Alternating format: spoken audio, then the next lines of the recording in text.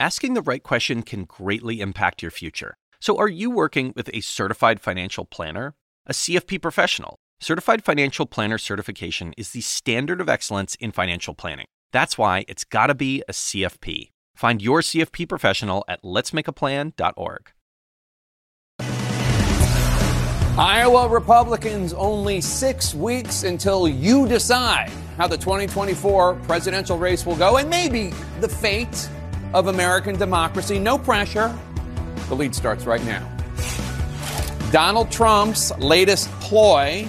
He claims it's President Biden, not him, who's the threat to American democracy. It's nonsense, of course, but what if it works and Trump wins a second term? I'm going to speak with some folks behind several new warnings spelling out the potential danger. Plus, Israel expanding its war, targeting Hamas in all of Gaza, even in the south where Israel first told Palestinians to flee for safety. The new strikes as influential voices speak up today at the UN, calling out Hamas atrocities from October 7th, largely uncondemned crimes by the international community, women sexually assaulted and raped by Hamas, and a Jewish and Israeli restaurant owner targeted and taunted by a mob. Just the latest supercharged moment of anti-Semitism in America.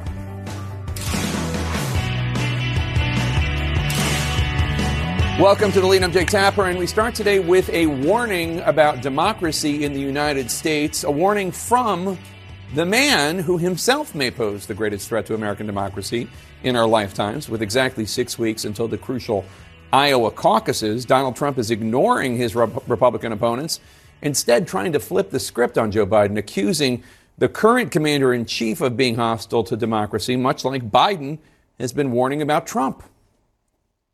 So if Joe Biden wants to make this race a question of which candidate will defend our democracy and protect our freedoms, and I say to Crooked Joe, and he's crooked, the most corrupt president we've ever had, we will win that fight, and we're going to win it very big. Joe Biden is not the defender of American democracy. Joe Biden is the destroyer of American democracy. It doesn't matter how many of these signs they print up. You see there, Biden attacks democracy. They printed a bunch of those up before Trump's event today.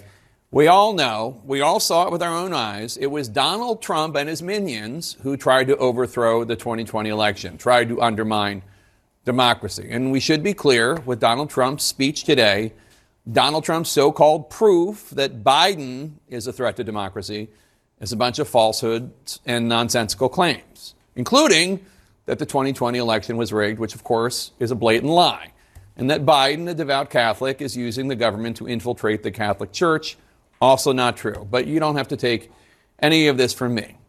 The real threat to American democracy, according to Liz Cheney, formerly one of the most conservative members of the House, is, well, listen to her terrifying thought presented earlier today.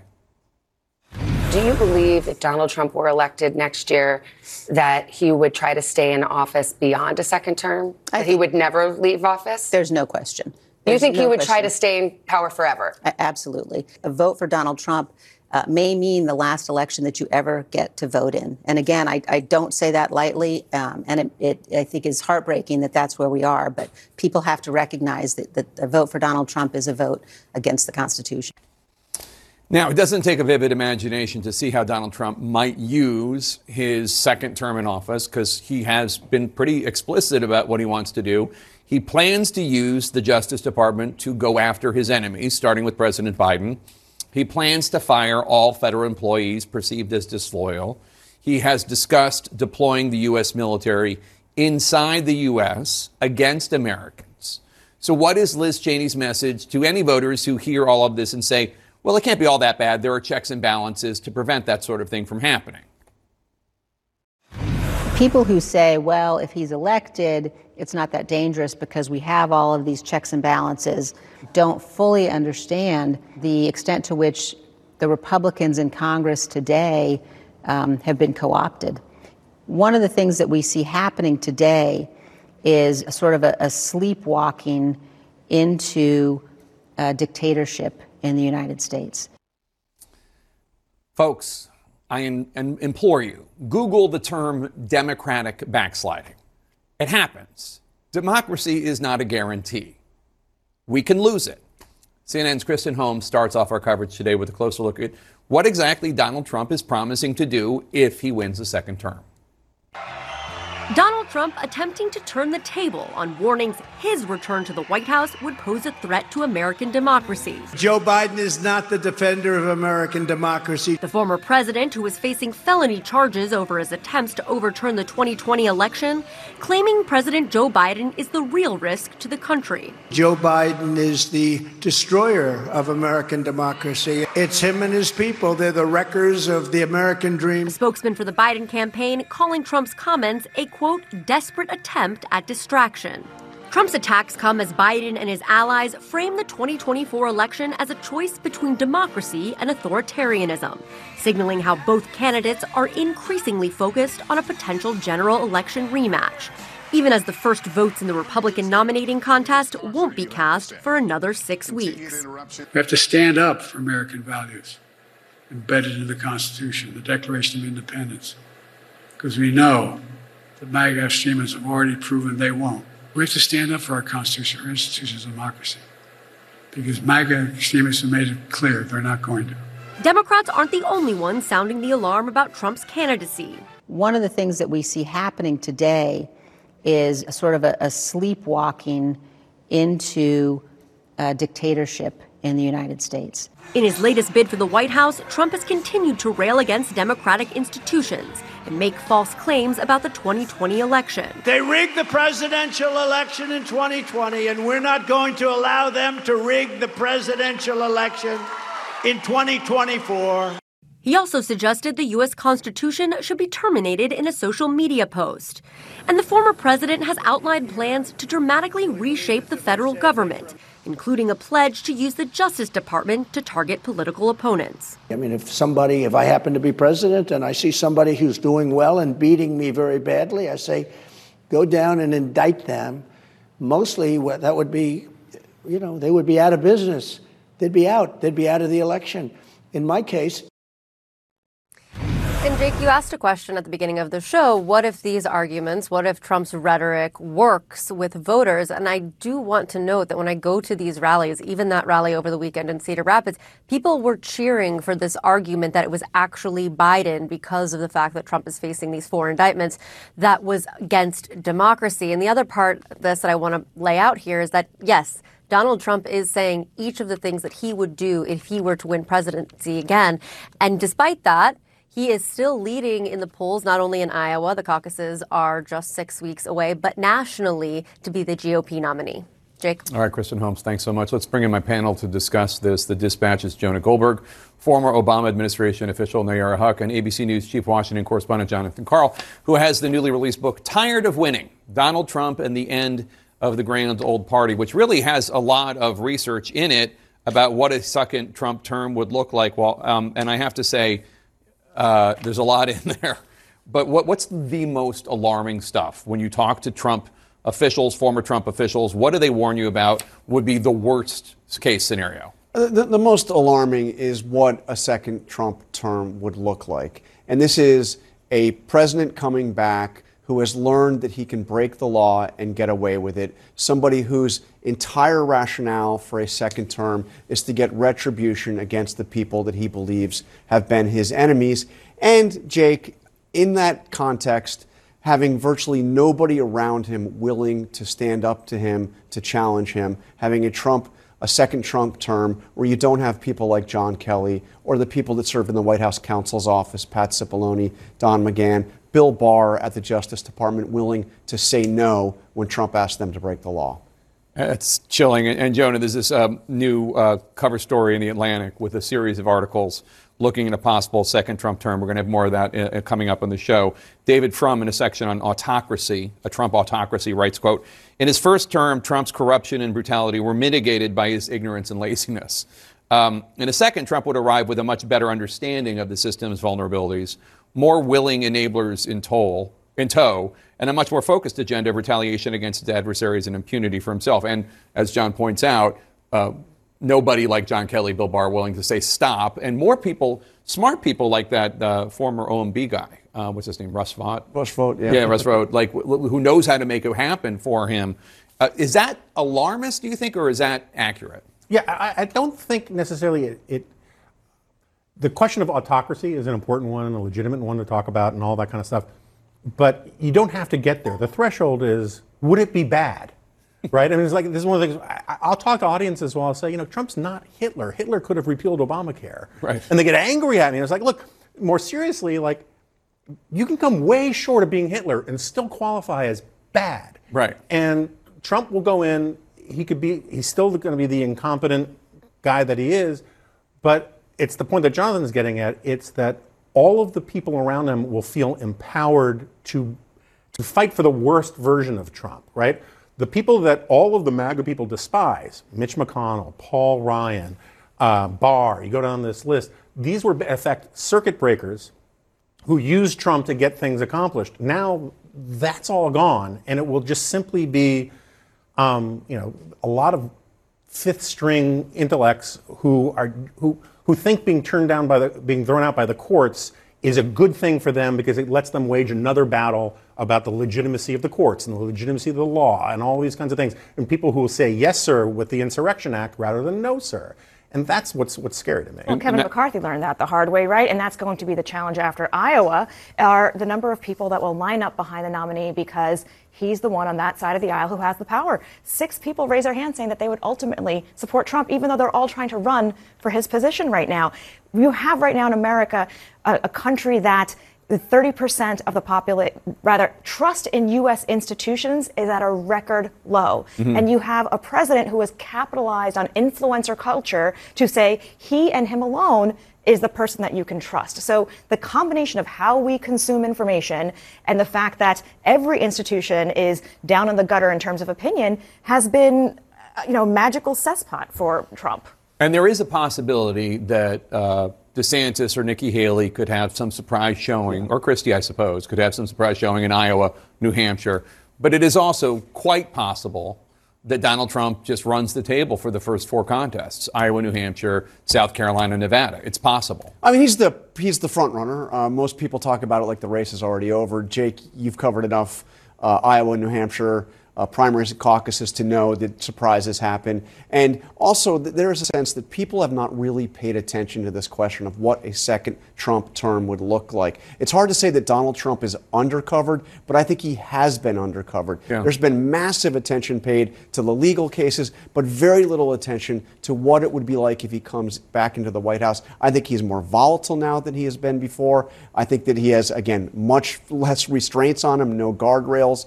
I think we could be in for a surprise in Iowa and New Hampshire, and then perhaps all bets are off. But the more likely scenario is that he runs the table. I also have to say, and there's been a lot of coverage of Joe Biden showing his age, and I think we could all agree that that's true. Mm-hmm. I think Donald Trump is certainly showing his age. No, and by the way, he's not campaigning with anywhere near the vigor that he did in 2016, certainly, or even 2020. I mean, he plays a lot of golf now. Yeah. He spends a lot of time with his lawyers. He's not doing very much, which I think has actually been helpful to his campaign. Yeah. So I think most of the indictments are legit. I think the New York ones were dumb, and a lot we can parse them, right? But Trump said something that's kind of true. They're going to indict me into the presidency. People forget DeSantis, before he announced and had that bad announcement, DeSantis was beating Trump in the polls. It's this thing with the negative polarization in our culture where a lot of people say they're coming after Trump, so I have to support Trump because they're coming after him. And I don't know how you can't unring that bell now, but a lot of people say, well, what if he actually gets, convicted or something?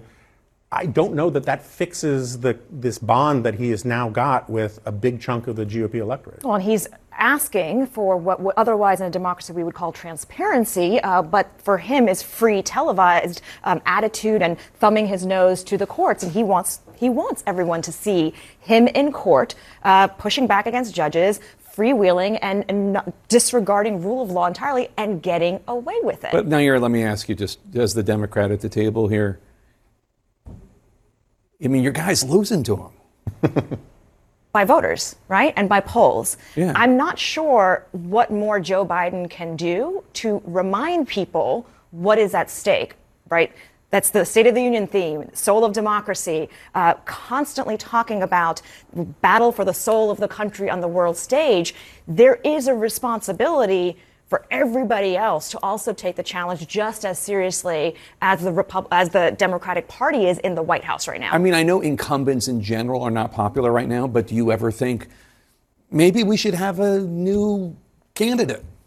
No. A new candidate would not have the bully pulpit of the White House, right? Would not have a core of reporters that are covering his every move, which I would ask, as we discuss this here and just let slide that Trump is close enough in age to Biden, and also that Trump's speeches are largely incoherent and have been from the jump. But like somehow that narrative is the Biden narrative here. I do think that the benefit that he has is as we get closer to the day, and as you said, people pay attention, that the difference will become clear. But I'm hanging on to hope here. Yeah, if there was another candidate, Biden could still use the bully pulpit, but also lets a younger person run against Trump. John Carl, any last thoughts? Well, look, Trump has done a very good job of losing elections since 2016. Every single cycle, midterm, special elections, runoff elections, Republicans have either lost or underperformed. And that's largely due to Trump's influence. So, yes, we may see him beating in some polls, but losing in other polls. I mean, look, general election polls at this point are pretty much worthless. Yeah, we'll see what happens. John Carl, the book again, Tired of Winning, Donald Trump and the End of the Grand Old Party. Pick yourself up a copy. Hanukkah and Christmas and Kwanzaa all coming up. Coming up, a key issue when it comes to winning Iowa. I'll speak with a man who looked into Donald Trump's relationship with evangelicals after nearly a decade of getting to know him and all his past transgressions. Stay with us.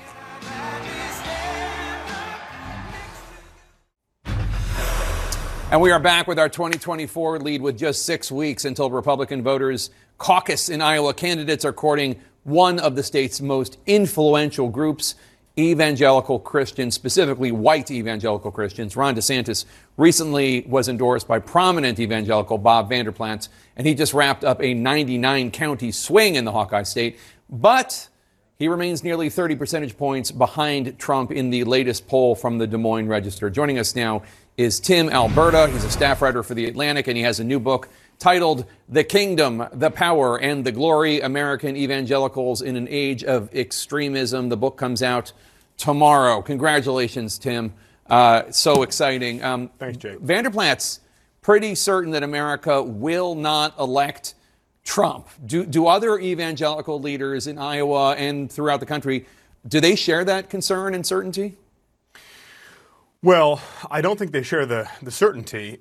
In fact, when you sort of survey the rank and file evangelical pastor around the country, as I've done over the last couple of years, I think there's almost a resignation to the idea that, Trump, for the short term, probably the intermediate term at least, has a pretty good hold on a lot of their congregants, and that they're not going to deviate from him anytime soon. Bob Vander Plaats has had sort of a long-running feud with Trump. In fact, some of the reporting that's come out of my book around Trump using disparaging vulgar language to refer to certain Iowa evangelicals, that was aimed towards Bob Vander Plaats himself, among others. So it's no surprise that he would endorse Ron DeSantis. I don't think that there's any question that Trump retains an overwhelming lead among white evangelicals in Iowa and elsewhere. I think the question really, at least in a political frame, Jake, is not whether Trump is winning big majorities of these voters, both in the primary and in the general, but how many of these voters show up next November? Is there any sort of a fall off because of the Trump exhaustion we see with some of these evangelicals? Ted Cruz's campaign mocked Trump in 2016 when Trump infamously cited 2 Corinthians. You write, quote, when Cruz's allies began using the 2 Corinthians line to attack him in the final days before the Iowa caucuses, Trump told one Iowa Republican official, these so-called Christians hanging around with Ted are some real pieces of shit, unquote.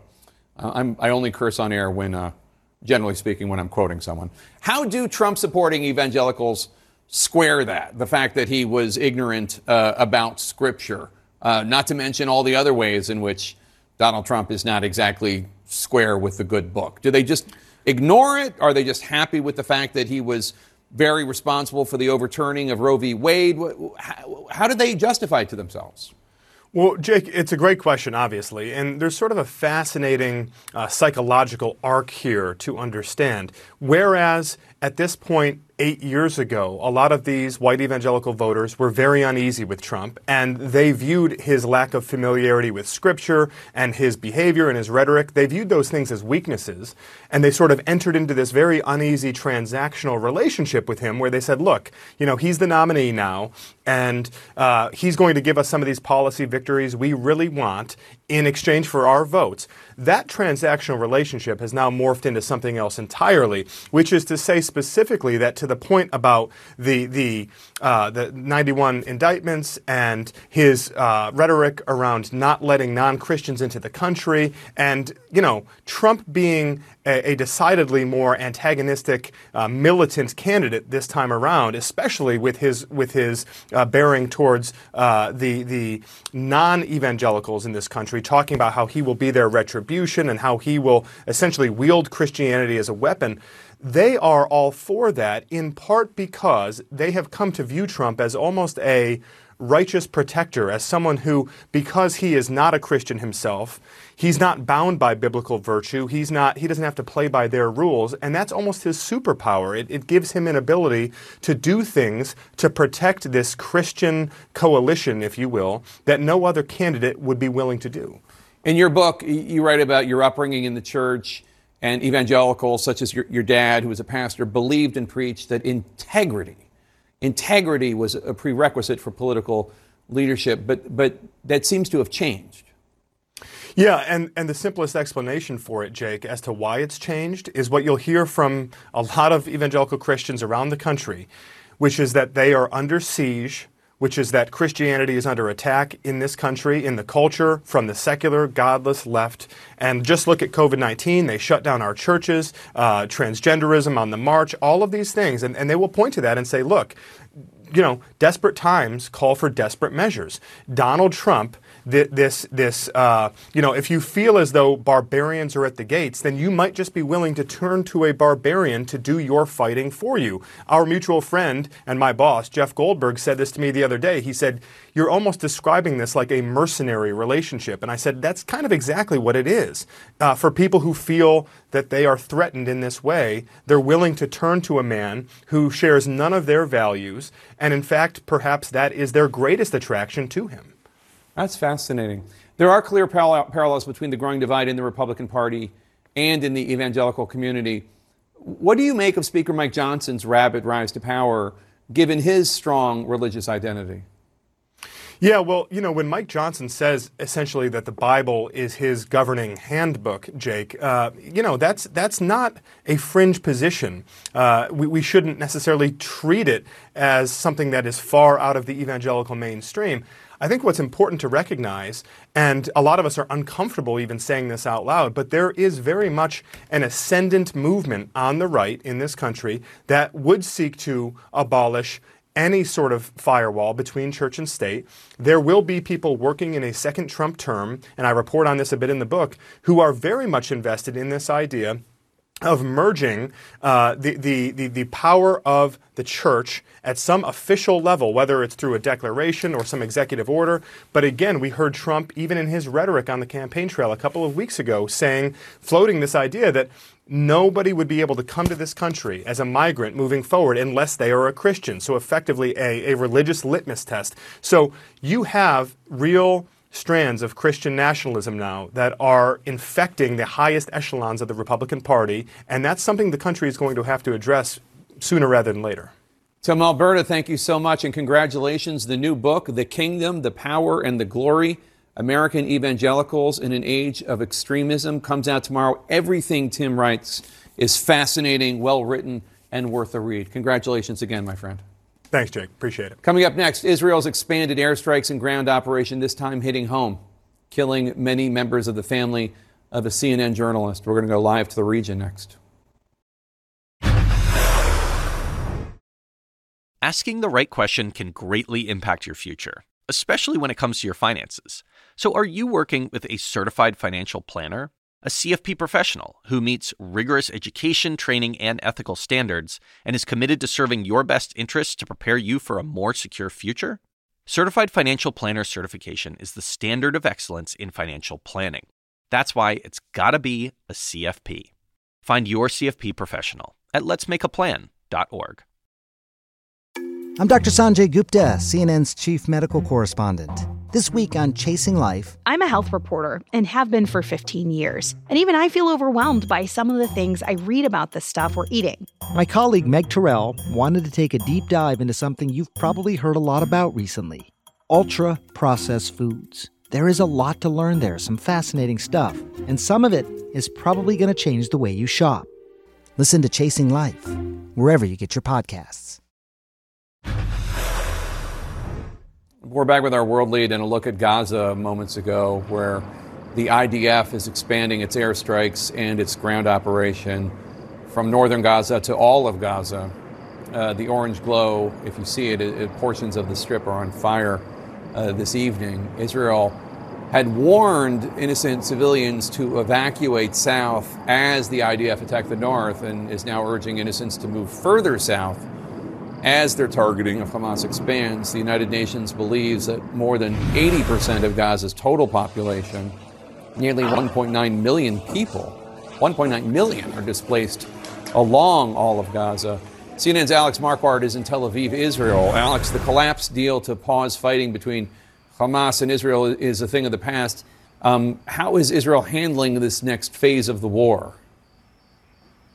Well, Jake, the intense fighting has returned, and once again, civilians are caught in the middle. Israel announcing that it has expanded its ground invasions to the entire ground operations to the entire Gaza Strip. We did see Israel operating in southern Gaza today. Israeli airstrikes also across the entire Gaza Strip today. Overnight, there were some 200. The IDF spokesperson today calling those airstrikes very significant. We also saw close quarters fighting on the ground between Hamas militants and Israeli forces in northern Gaza. At least 2 Israeli soldiers were killed. The Israeli operations in the north are expected to wrap up soon, and then the focus is certainly expected to turn south, specifically in and around the city of Khan Yunis, where Israeli and U.S. officials believe that at least some of Hamas leadership has gone. But Jake, as you know, Israel has told Gazans in the north to flee south, and now they're telling them to go even farther south. How are they doing that? Well, they're posting on social media. They are dropping leaflets with QR codes that then take you to a very complicated map. I think we have a picture of that map. It has almost 2,400 different zones so that Israel can tell Palestinians, okay, you need to move to a different zone to be safe. But Jake, not only is it complex, but also that just assumes that Gazans can get access to the internet. Today we saw a widespread blackout in Gaza City, across northern Gaza, so you cannot assume that Gazans are seeing any of this. In the meantime, we are hearing increased alarm from top Biden administration officials, including the Secretary of Defense, Lloyd Austin, who said that Israel could win tactically against Hamas, but they could lose in the long run strategically. Take a listen.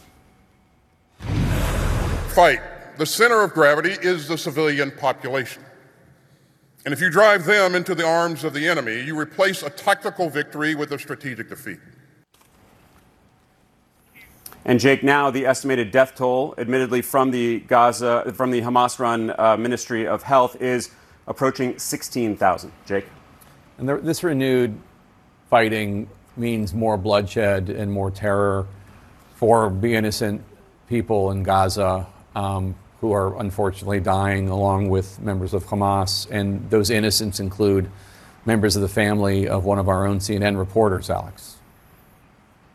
Yeah, this is hitting really close to home for CNN today, Jake. Ibrahim Dahman is a CNN producer whom many will remember for his dispatches in the first month of the war, showing how his family was surviving, how they were fleeing the fighting, and how they eventually, thankfully, got out to Egypt. But today we learned that 9 of Ibrahim's family members were killed in a strike in northern Gaza. They say they were trapped in a house in northern Gaza, his aunt's house, that was hit by a strike. 9 family members killed. Ibrahim's own home in Gaza City was also destroyed. Just a horribly sad day. And of course, our thoughts go out to Ibrahim Dahman's family. Jake? Alex Marquardt in Tel Aviv. Thank you so much. The Hamas-controlled health ministry in Gaza says more than 15,800 Palestinians have been killed by Israeli airstrikes in Gaza since October 7th. The Israel Defense Forces dispute those figures, although privately IDF estimates that they have killed around 5,000 members of Hamas. As this war continues, the World Health Organization says that disease in Gaza could ultimately become deadlier than the airstrikes. As CNN's Ben Wiedemann reports for us now, the destruction of humanitarian infrastructure is only fueling the suffering for the millions desperately trying to survive. Desperate times call for desperate measures. And in Gaza, if that means looting the local bakery destroyed overnight by an Israeli airstrike, so be it. Look at the people, says Ikram Arai. They're doing this out of hunger. It was the Baraka bakery. Baraka is Arabic for blessing. But now Gaza is under the curse of war. It was the last functioning bakery in Deir el-Belah. People's basic needs. Striking it is a kind of terrorism. Once the sun came up Monday, people of all ages descended upon the bakery, taking away bags of flour, cooking oil, scraps of wood to use for cooking and heating, and just about anything else they could carry away. This man describes it in one word: chaos. The World Food Programme's Abir Atefa warns the people of Gaza are reaching the breaking point. When you have civil order breaking down completely because people are becoming desperate, hopeless, hungry by the moment, this is, of course, bound to happen. And with Israeli ground forces now operating in southern Gaza, the hundreds of thousands who fled the north in search of safety are now, even more than before, in the line of fire. Gaza, after almost 2 months of war, has come to this. And what we're hearing from a variety of UN officials is that they are increasingly alarmed at the prospects of what's going to happen next in Gaza. In fact, Martin Griffiths, the UN relief chief, just put out a statement saying, every time we think things cannot get more apocalyptic in Gaza, they do. People are being ordered to move again with little to survive on, forced to make one impossible choice after another. Jake? Ben Wiedemann in Jerusalem for us. Thank you so much. There are reverberations at home. Next, the White House reaction to that pro-Palestinian crowd that targeted an Israeli-owned restaurant owner last night in my hometown of Philadelphia. Stay with us. In our world lead, the White House and Philadelphia mayor are condemning a pro-Palestinian protest outside a falafel shop because the owner is a Jewish Israeli. Goldie is one of several Israeli-owned restaurants targeted in an attempted boycott. Demonstrators shouted, "We charge you with genocide." I guess because the Jewish Israeli owner exists? CNN's Danny Freeman has a closer look at the incident and other acts of ignorance stemming from the conflict in the Middle East. On Sunday night, pro-Palestinian protesters marched through the streets of Philadelphia, at one point stopping at the Jewish-owned restaurant Goldie and chanting. Goldie, Goldie, you can't hide!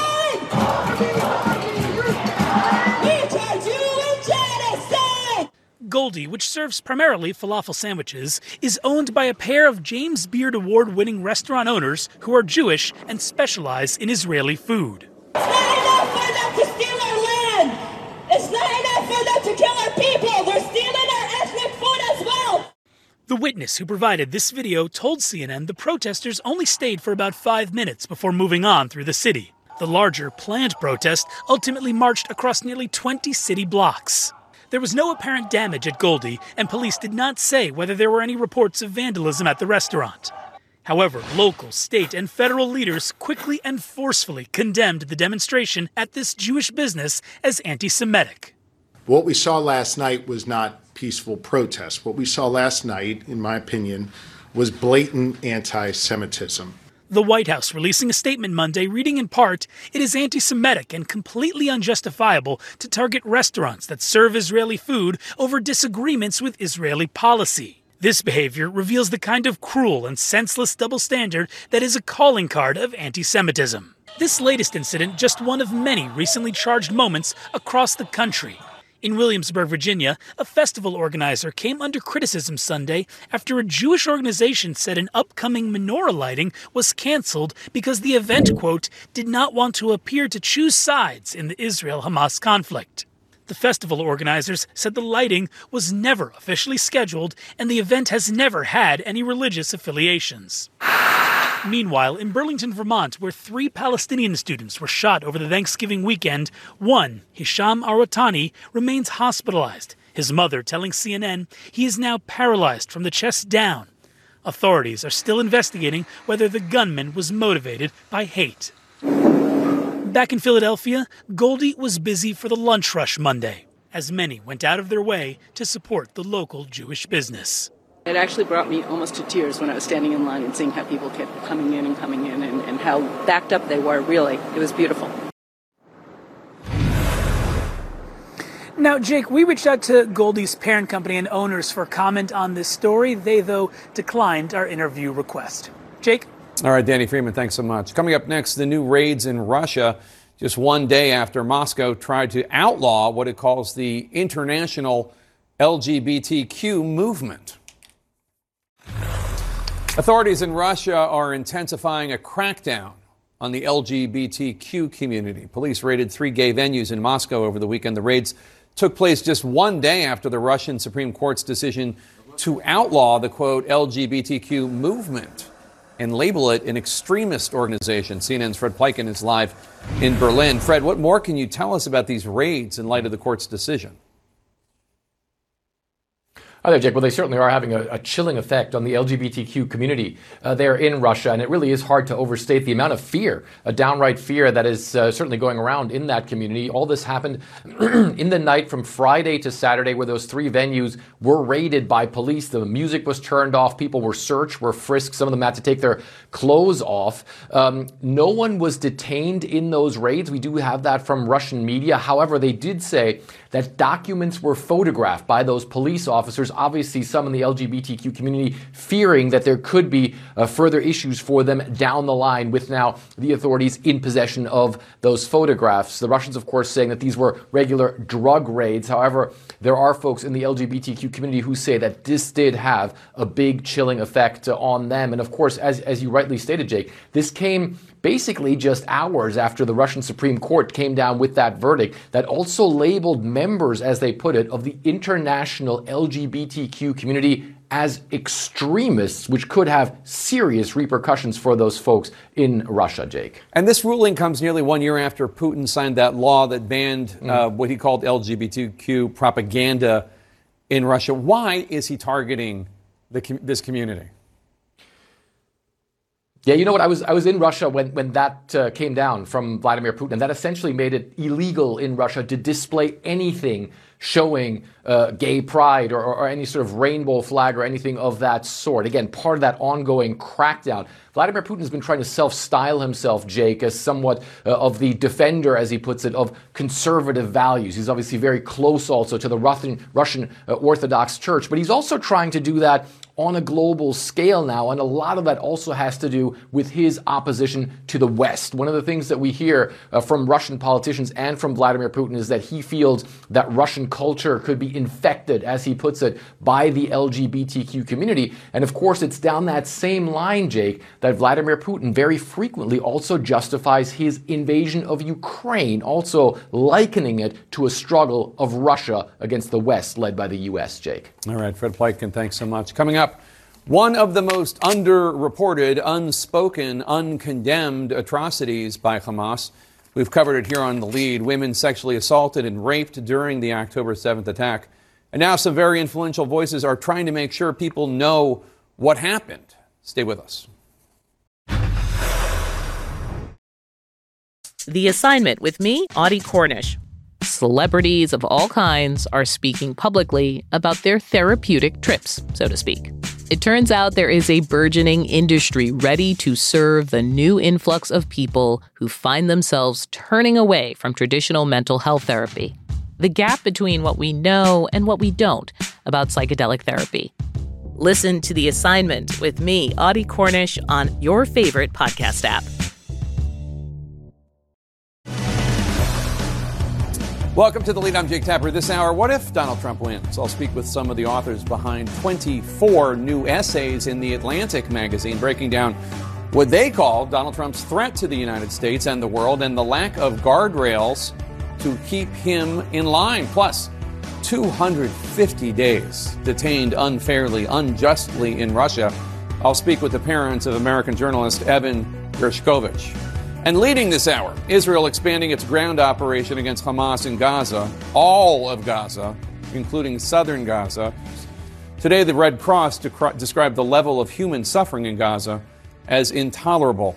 We're going to start today with CNN's Jeremy Diamond, who's in Sderot, Israel. Jeremy, tell us about how Israel is expanding its ground offensive in southern Gaza.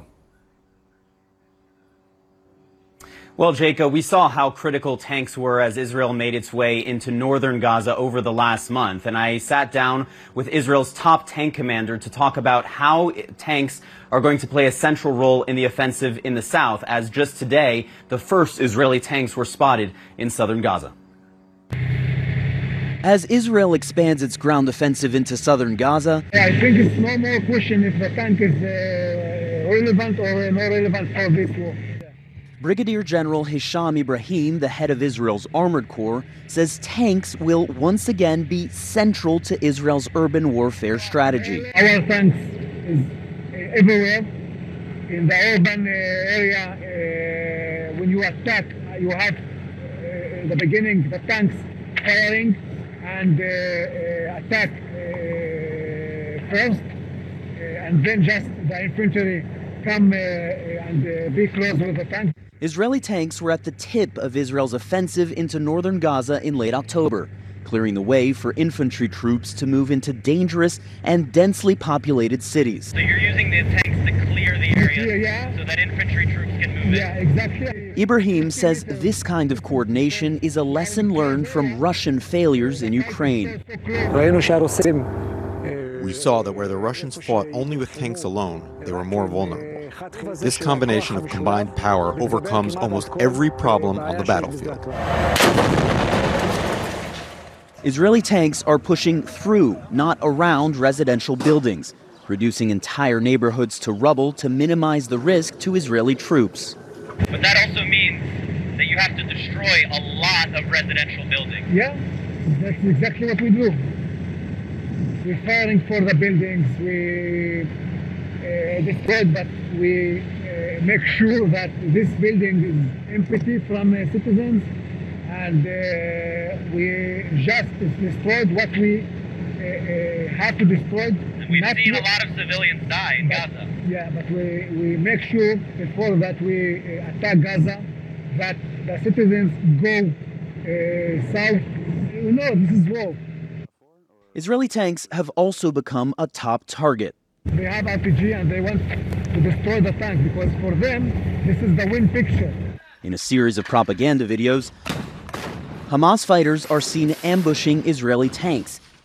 But General Ibrahim says these fiery explosions often show the tanks' anti-missile systems in action. Hamas tanks have gone out of commission. Zero. We have tanks that we take to us maybe a few days to fix them, and they go back to the battlefield. But destroyed, zero. His troops, though, are paying a heavy price. The first RPG that was fired hit the tank, penetrated it, and I got hit by the shrapnel. During a visit to wounded soldiers, General Ibrahim says his corps has suffered more casualties per capita than any other. This is because we are on the front line. The Tank Corps is the corps that is winning this war. This is our war. And General Ibrahim made very clear that that cost is likely to continue to rise as the Israeli military pursues this same strategy in the south. This time they will be facing an enemy that has prepared, that has learned from the way in which tanks have operated in northern Gaza. So while the Israeli military pursues the same strategy in the south, General Ibrahim made clear that it is likely to be more complicated. Jake? Jeremy Diamond, thank you so much. A seminar earlier today at the United Nations revealed horrific stories of rape and sexual violence during Hamas's attack on October 7th. I want to warn viewers, some of what I'm about to describe and the images you might see coming up are disturbing. Survivors of the Hamas attack are sharing what they witnessed on October 7th, descriptions of women lying dead without clothes, elderly women without underwear, girls with their pelvises broken, purportedly from rape, women bleeding from their private parts, horrible, nightmarish descriptions of Hamas's barbaric attacks against Israeli girls and women. Today, the United Nations held a special session focusing on the sexual violence committed by Hamas. On October 7th, Hamas perpetrated rape and sexual violence, exploiting these unforgivable crimes as weapons of war. Nearly 2 months after the October 7th attacks, the international community is finally beginning to investigate and recognize reports of brutal and inhumane rapes and sexual assaults by Hamas terrorists, torturing and terrorizing the people of Israel. For weeks, Israeli police have been collecting eyewitness testimony, video, and forensic evidence detailing countless accounts of rape and sexual assault perpetrated by terrorists on Israeli women and children. And for weeks, there has been very little outcry or condemnation from the international community, including from the United Nations. Sadly, the very international bodies that are supposedly the defenders of all women showed that when it comes to Israelis, indifference is acceptable. To these organizations, Israeli women are not women. The rape of Israelis is not an act of rape. Their silence has been deafening. But Monday, the United Nations held a gathering hosted by Israel, examining sexual and gender-based violence committed during Hamas's attack on Israel. Hamas has denied committing any rapes or sexual assaults. There are exactly no circumstances that justify rape. None. Rape is targeted. Rape is terror. Rape is torture. Doesn't just strike fear in the hearts of Israeli women, it strikes fear in the hearts of every woman and girl around the globe.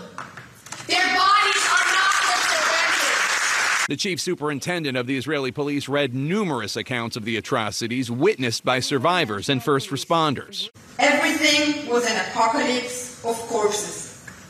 Girls without any clothes on, without tops, without underwear. People cut in half, butchered. Some were beheaded. There were girls with a broken pelvis due to repetitive rapes. Their legs were spread wide apart in a split. A police officer testified, "I couldn't drive because there was a baby cradle full of blood on the road.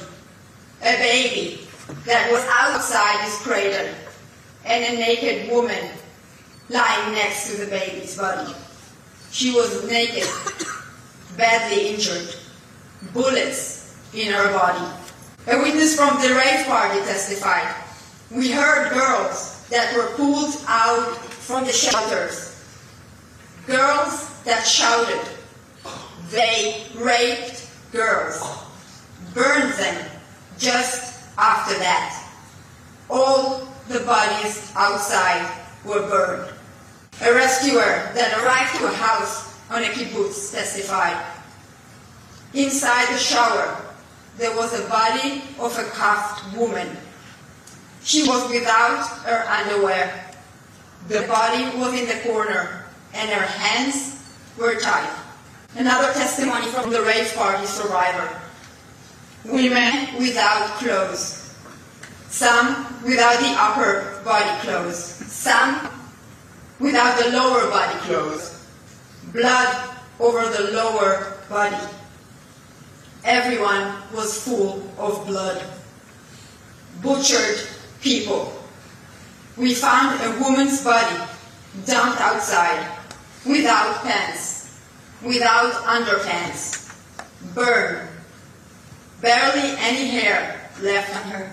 And videos were played from a first responder a paramedic, and a survivor of the music festival, detailing firsthand what they experienced. The two we had were bound by their hands. Their hands were behind their back. There was a body of a woman that had a blood stain on her genitalia. There was a lot of gun wounds there. Shooting was targeted at sexual organs. We saw that a lot. They had a thing with sexual organs, both in women and in men. The women we received, they were civilian. We mainly saw either breast amputations or gunshots just to the breast, simply shooting from one side of the breast to the other. They were conscious when they got to us. They laid a woman down, and I understand that he's raping her. He's basically shifting her position, and then they pass her on to another person. Was she alive, the girl they raped? Yes, she was alive. She had long hair. He was pulling her hair. She's not dressed, and he cuts her breast. He throws it on the road, and they're playing with it.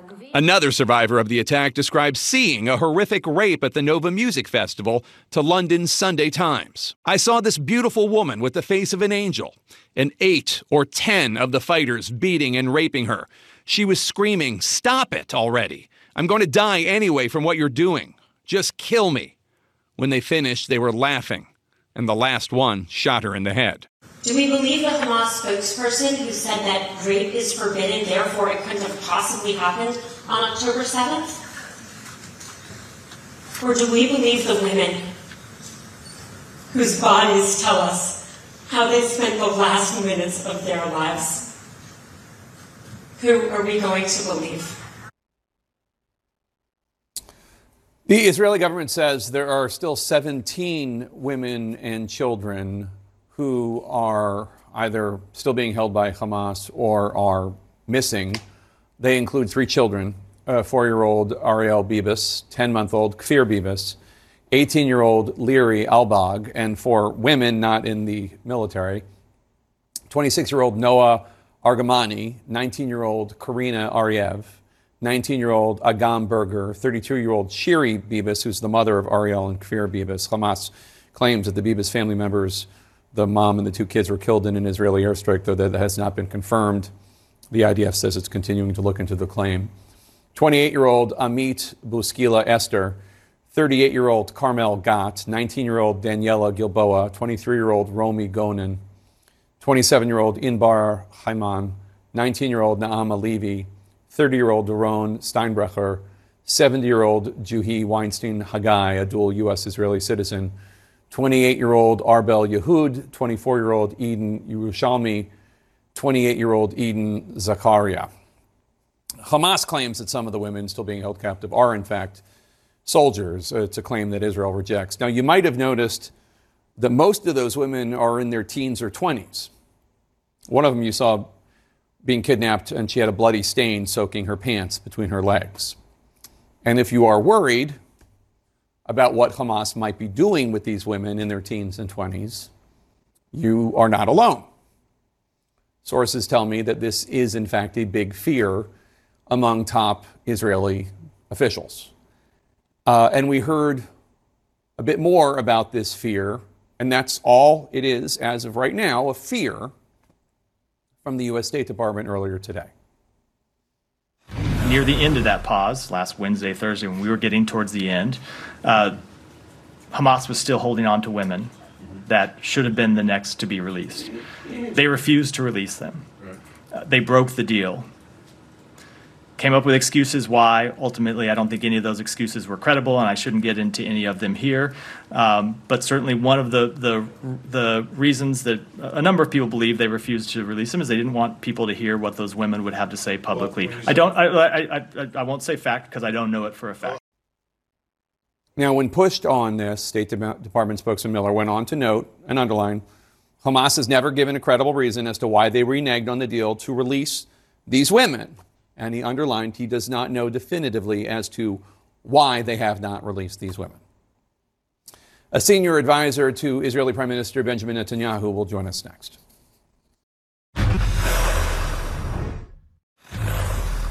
We're back with our world lead and the 17 women and children the Hamas continues to hold hostage, not including the men, not including the soldiers. I want to bring in Mark Regev, who is a senior advisor to Israeli Prime Minister Netanyahu. Mark, the U.S. State Department said today that it's worried Hamas is not releasing these young women hostages, possibly because Hamas doesn't want them to speak about how they have been mistreated. Why do you think they haven't released them? So I can only speculate. And of course, we have grave her You know, today the head of the children's hospital that is treating the children who've been released gave a briefing, and her report was very grave and troubling. And here we're talking about the small children, yes, who she said looked like shadows of children when she first met them. And they had all sorts of issues, and both medical issues, physical conditions, and they also had, obviously, psychological trauma. And we know who we're dealing with when we talk about Hamas. We're dealing with a brutal organization capable of the most horrific violence. I mean, the fact that they took a 9-month-old baby hostage, 2-year-olds, 4-year-olds, it's truly horrific. So, unfortunately, we're very lucky that we managed to get over 100 people out during the humanitarian pause. But those people who remain, we have to be very, very concerned about their fate and have no illusions about who's this enemy that we're dealing with, Hamas. Mark, what did you make of the comments by the Secretary of Defense, Lloyd Austin, that ultimately the campaign has been so brutal by the IDF that you may be strategically losing the larger battle by chasing the Palestinian people into the arms of Hamas? So we're having a close dialogue with the Americans. They are our best friend, and we take seriously everything that they say, and we are very attentive. But I think ultimately when this war is over, Hamas's path of extremism and radicalism and terror, horrific terror, as we've just discussed, will be discredited, because the people of Gaza, when they are finally free of this autocratic regime, they will be able to speak out. And though they might not be in love with Israel, there's all sorts of reasons for historic animosity. They will have all this pent-up anger against Hamas for bringing this crisis. I mean, they know, the people of Gaza know who started this war. They know why Israel is responding. They know that Hamas refused to release more hostages, and therefore the humanitarian pause was not extended. The people of Gaza know this better than anyone else. And when this is over, I'm sure you'll see an explosion of pent-up rage by the people of Gaza against Hamas for everything that they have brought upon Gazans. That might be wishful thinking, Mark. There are a lot of innocent people being killed by bombs that Israel is raining down upon Gaza. And even if, as I know, the IDF believes that that Israel has killed 5,000 members of Hamas, that's thousands of innocent people, including women and children, babies that Israel has killed. And even if it's an accident, even if it's collateral damage, it's a lot of innocent lives that have been killed by Israel. So you are correct that we don't want to see a single innocent civilian caught up in the crossfire between the IDF and the Hamas terrorists. And we're making a maximum effort. I mean, we've been leafleting and urging people to leave areas of combat from day one. And the truth is, most Gazans did vote with their feet and did exit areas of combat, and wisely so.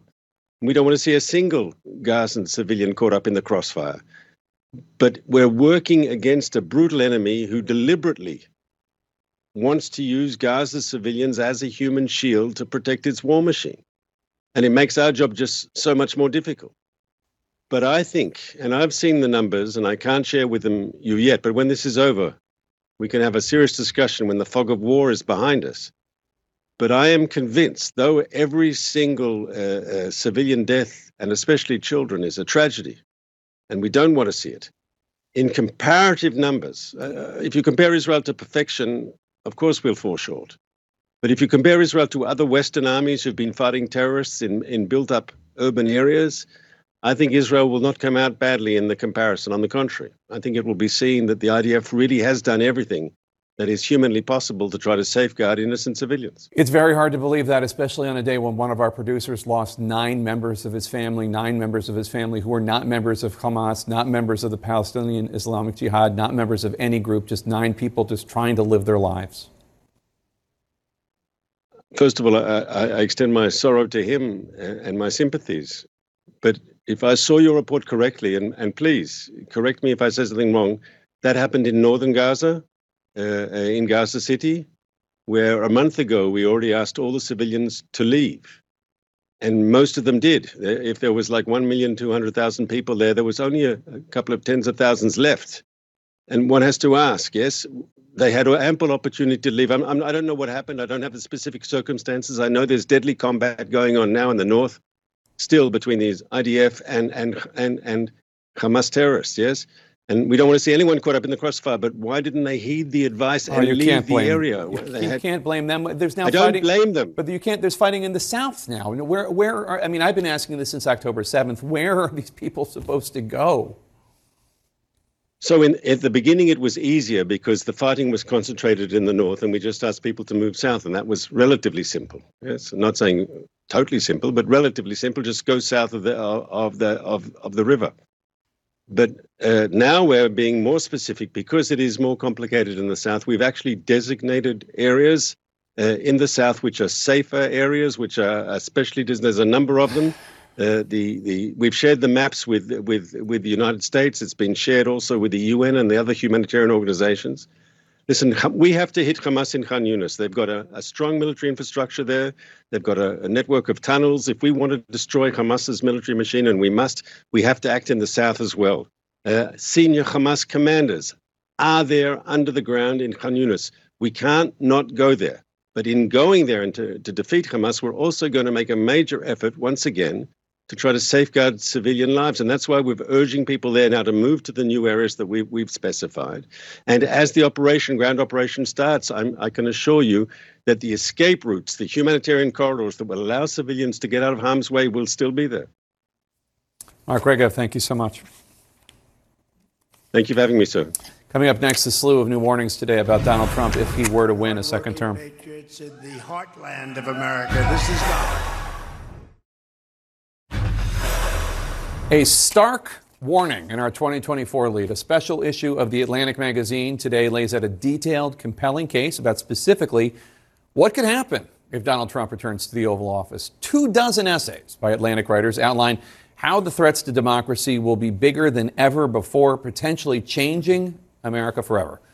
Some of those Atlantic editors and contributors join us now. Jeffrey Goldberg, the editor, let me start with you. These essays cover how Trump could carry out a retribution presidency, what might happen to NATO, how women could be targets, how Trump will get away with it all this time. In an editor's note, you write, the country survived the first Trump term, though not without sustaining serious damage. A second term, if there is one, will be much worse.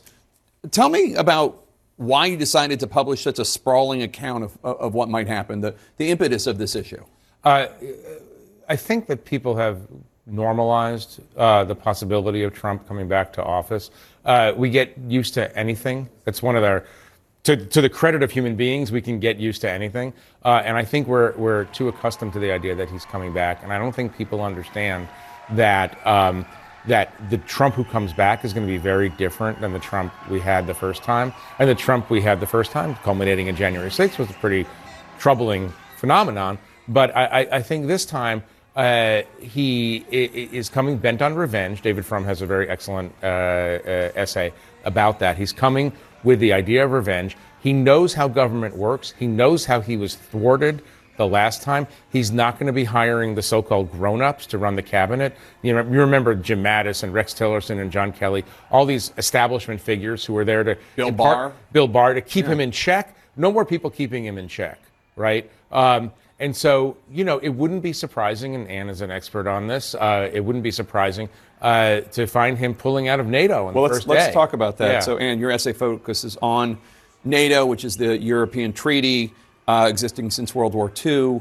basically to be a check on what was in the Soviet Union, now Russia. As Trump once notably said, quote, I don't give a shit about NATO. That's my second shit. That's third. But Congratulations. Every time I'm quoting somebody, I think Trump. Every time I'm quoting Trump, you argue that even if Trump is prevented from leaving NATO, it might not matter. You write, quote, when I asked several people with deep links to NATO to imagine what would happen to Europe, to Ukraine, and even to Taiwan and South Korea if Trump declared his refusal to observe Article 5, which is an attack on one member of NATO, is an attack on all of them agreed that faith in collective defense could evaporate quickly. So explain what that looks like.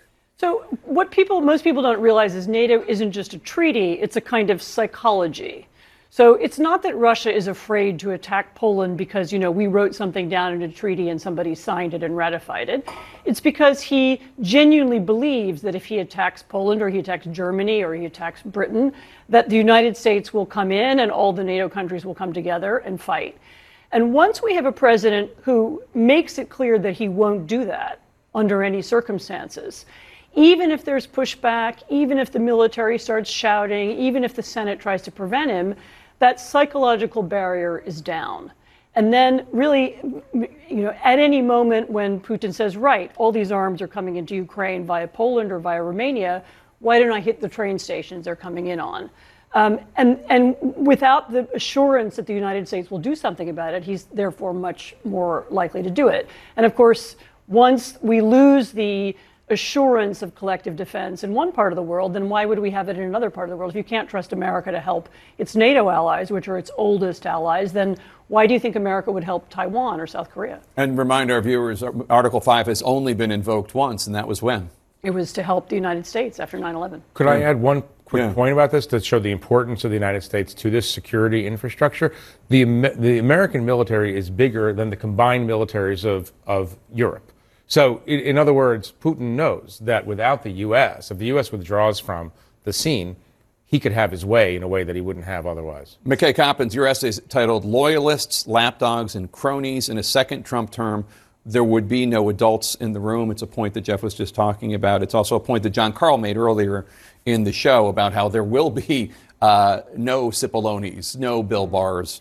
Trump believes that Jeff Sessions and Bill Barr, his two attorneys general, betrayed him, even though they were really just doing their jobs, and they were, frankly, rather sycophantic, as it were, on many other issues. What would happen to the Justice Department under a second Trump presidency? Well, Trump has already made clear that he wants to use the Justice Department to visit revenge on Joe Biden, for one, other political enemies. He also wants to use it to protect himself, right? He's obviously currently in the process of going through many, lawsuits. What I've heard repeatedly talking to people in Trump's orbit is that he will prioritize in all positions, but especially Attorney General, obedience over everything else. He wants an Attorney General who will do exactly what he says when he says it and not question his orders. So to that end, some of the names that have been floated, Josh Hawley, Ted Cruz, Mike Lee, Pam Bondi in Florida. These are people that Donald Trump believes will do exactly what he tells them to do. And really, that is the ethos that I think he hopes to reign over all of his government. He wants people both at the high profile levels and at the lower level, the rank and file level of government bureaucrats, people who he can bend to his will because he feels that he was burned by the deep state in his first term and he doesn't want to repeat that mistake. And so, for instance, he just declared that he would do everything he could against MSNBC the other day because he doesn't like their coverage because they're a progressive channel. What might that look like? So he could use the Justice Department to try to, there are a number of mechanisms, right? He's talked about trying to bring the FCC into the White House and use that to decide which networks he can punish or shut down, revoke their license. MSNBC is not it's a cable network. Right, so it's not governed by the FCC. Right, but he could try to use the Justice Department to find innovative new ways to crack down on them legally. The question, the Attorney General is one thing. The question is, what about the rank and file lawyers at the Justice Department who, for example, have to file subpoenas or do the actual work to put these lawsuits together? Part of the work that's being done is that he wants to essentially politicize up to 50,000 federal workers with this plan that he has put in place through an executive order that would make it so that everyone at the Justice Department is on board with his agenda, and if they're not, they can be fired at will. Absolutely chilling. Absolutely chilling. Everyone stay with me. We're going to take a quick break. We'll be back with the team from The Atlantic in 1 second. And we're back with the 2024 lead and the team from The Atlantic. They're out with a special issue today laying out what could happen if Donald Trump wins the 2024 election. And Jeffrey, you also wanted to talk about a piece that Tom Nichols has. You have 24 different essays about all the different things that might change for the worse should Donald Trump be elected to a second term. Tom Nichols has one about the military, how that could be affected. The military is obviously supposed to be removed from politics. Right, and remember that Donald Trump has directly threatened to prosecute the former chairman of the Joint Chiefs, Mark Milley, who he thinks subverted Trump. I mean, what Mark Milley did was stand up in defense of the Constitution. And so the worry, obviously, is that there is an extremely stringent process for picking generals, right? Very, very apolitical process. It's always about competence. It's always about sterling character and experience. And there's a real worry that Trump will reach down into the pool of colonels, let's say, which is a much bigger pool, and pick people, again, who are obedient to him. The thing that Trump never understood about his quote-unquote generals, so he used to say, my generals, they're not his generals. They're the Constitution's generals. The generals are there to defend the Constitution. They report to the president, but they are mandated by law to resist illegal orders. And so the worry in the next Trump administration, if there is one, is that he will pick people, again, as he might do in the Justice Department, pick people to be generals who are loyal to him and not to the Constitution. And that is a serious anxiety that people should have. Liz Cheney this morning on the Today Show, McKay, said that it's very possible that if Trump actually is returned to the White House, this might be the last presidential election in our lifetimes, because he could subvert the Constitution, subvert democracy, that he is just president until his death, which sounds silly, but if you know history, there is Democratic backsliding. People out there, go ahead and Google Democratic backsliding. It's a term. There are countries that have thriving democracy, and then they don't anymore. And the way it happens is it's slow at first and then all at once, right? This is what you hear all the time. I mean, look, a lot of the things that we talk about could happen, that might happen in a second Trump term, might sound paranoid or alarmist, right? But the reality is you have to look at the record of the man who is seeking the presidency. And he has shown time and time again that he doesn't acknowledge democratic guardrails. He doesn't care about democratic institutions. He cares about himself and his own preservation of power. And so what the basement of that, what the floor of that is open for debate. But I think that none of us are going to err in being too cautious about speculating about what happens. I think that it's all rooted in his own record and what he's saying out loud as a presidential candidate. After January 6th, it's really hard to argue anybody's paranoid. No, I don't think anybody can now be paranoid. And it's also important to remember that after January the 6th, the rest of the world has been watching what's going on in the United States. And some of what we're seeing already, whether it's the Russian invasion of Ukraine or whether it's the breakdown of order in the Middle East, some of that is happening because people no longer quite trust the United States. So some of these processes have, in fact, already begun. All right, Jeff, Ann, McKay, thanks one and all for being here. I wish I could say that it's an uplifting issue. It's not, but it is a must-read. The Atlantic magazine out today. Thanks so much. Today marks 250 long days that American journalist Evan Gershkovich has been locked up behind bars unjustly in Russia. His parents will join me next. We are back with our world lead. 250 days ago today, American journalist Evan Gershkovich was detained in Russia. His crime, practicing journalism. On March 29th, Russia's intelligence service, the FSB, detained him on trumped-up espionage charges, which he, his employer, the Wall Street Journal, and the U.S. government vehemently deny, and for which the Russians have provided zero evidence.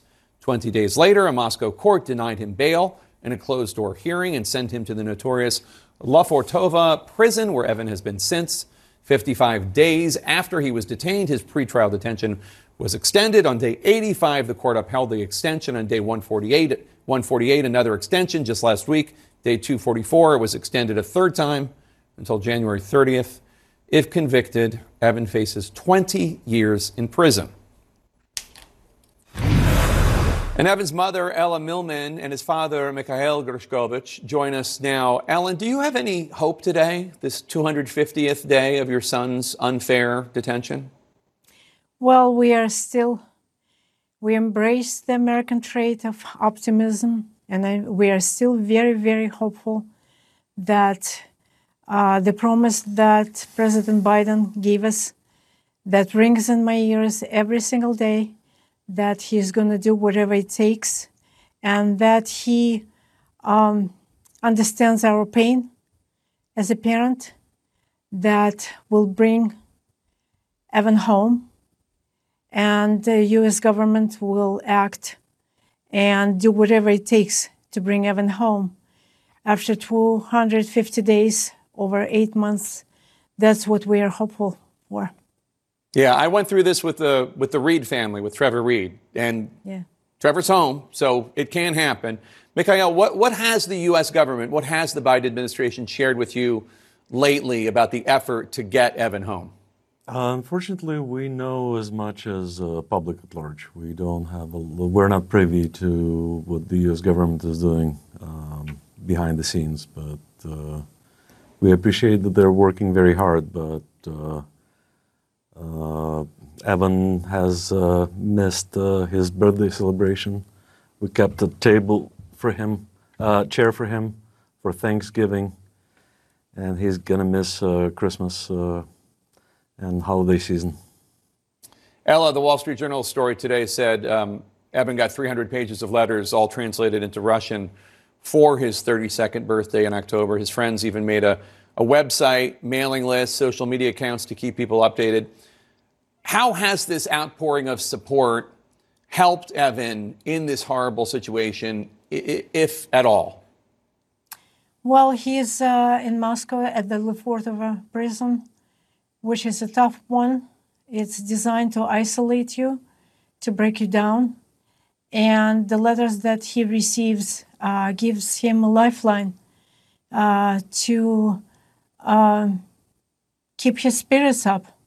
He needs to fight every single day, as he put it in his letter to me, that it's like swimming against the stream every single day. He's fighting to keep his spirits up, his mental strength, his physical strength. He exercises. He walks outside of his cell. It's 6 steps, 6 steps, 6 steps, and 6 steps. Yeah. And it's tough. And we are urging the United States government to bring Evan home after 250 days and over 8 months. Mikhail, we've heard Evan's friends and colleagues talk about his wit, his humor, his empathy. What do you miss most about him? All of that and a lot more. I miss my son. Yeah, I can't imagine. Ella, what's the best way for people who don't know Evan personally? What's the best way for them to support him? To support him is writing letters. Keep this positive attitude.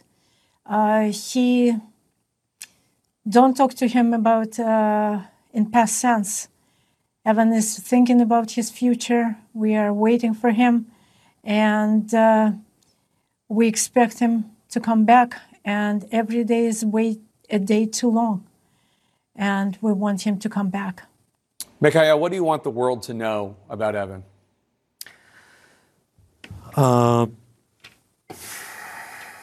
President Biden called him absolutely courageous. He is a journalist. He went to Russia to report, to let the world know what's going on. It was important work, and he's a young man. He's a journalist, and I want him home. We all want him home. We all want him home, and he needs to come home now. Ella Millman and Mikhail Gershkovich, thank you so much. We're Thank you. We're going to stay on top of this story until he's home. Thank you so much. Thank you. And we'll be right back. Expelled Republican Congressman George Santos appears to already have a new line of work, and if for some reason you really miss hearing his voice, you can just shell out 200 clams and you can get your very own personalized video message from the so-called former congressional icon. That's literally what Santos's biography says on Cameo, the website where you can pay celebrities to send you messages. It's unclear how many of these he's making, but for those willing to pay for it, you can get your hands on Santos giving a pep talk. And we know at least one person who bought one. Well, embattled Democratic Senator of New Jersey, Bob Menendez, got one thanks to his colleague, Democratic Senator of Pennsylvania, John Fetterman, exactly who I would want advice from. It was kind of a needling, as it were. This note, Senator John Fetterman will be on Newsnight with Abby Phillip tonight at 10 Eastern, right here on CNN. You can follow me on Facebook, Instagram, Threads, X, formerly known as Twitter, on the TikTok, at Jake Tapper. You can tweet the show at The Lead CNN. If you ever miss an episode of Lead, you can listen to the show whence you get your podcasts.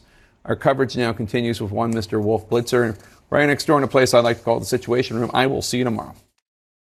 Asking the right question can greatly impact your future, especially when it comes to your finances. So are you working with a certified financial planner? A CFP professional who meets rigorous education, training, and ethical standards and is committed to serving your best interests to prepare you for a more secure future? Certified Financial Planner certification is the standard of excellence in financial planning. That's why it's gotta be a CFP. Find your CFP professional at letsmakeaplan.org. I'm Dr. Sanjay Gupta, host of the Chasing Life podcast. In honor of our 10th season, we want to hear from you. Leave us a message at 470-396-0832 and tell us how you chase life. It could be used on an upcoming episode.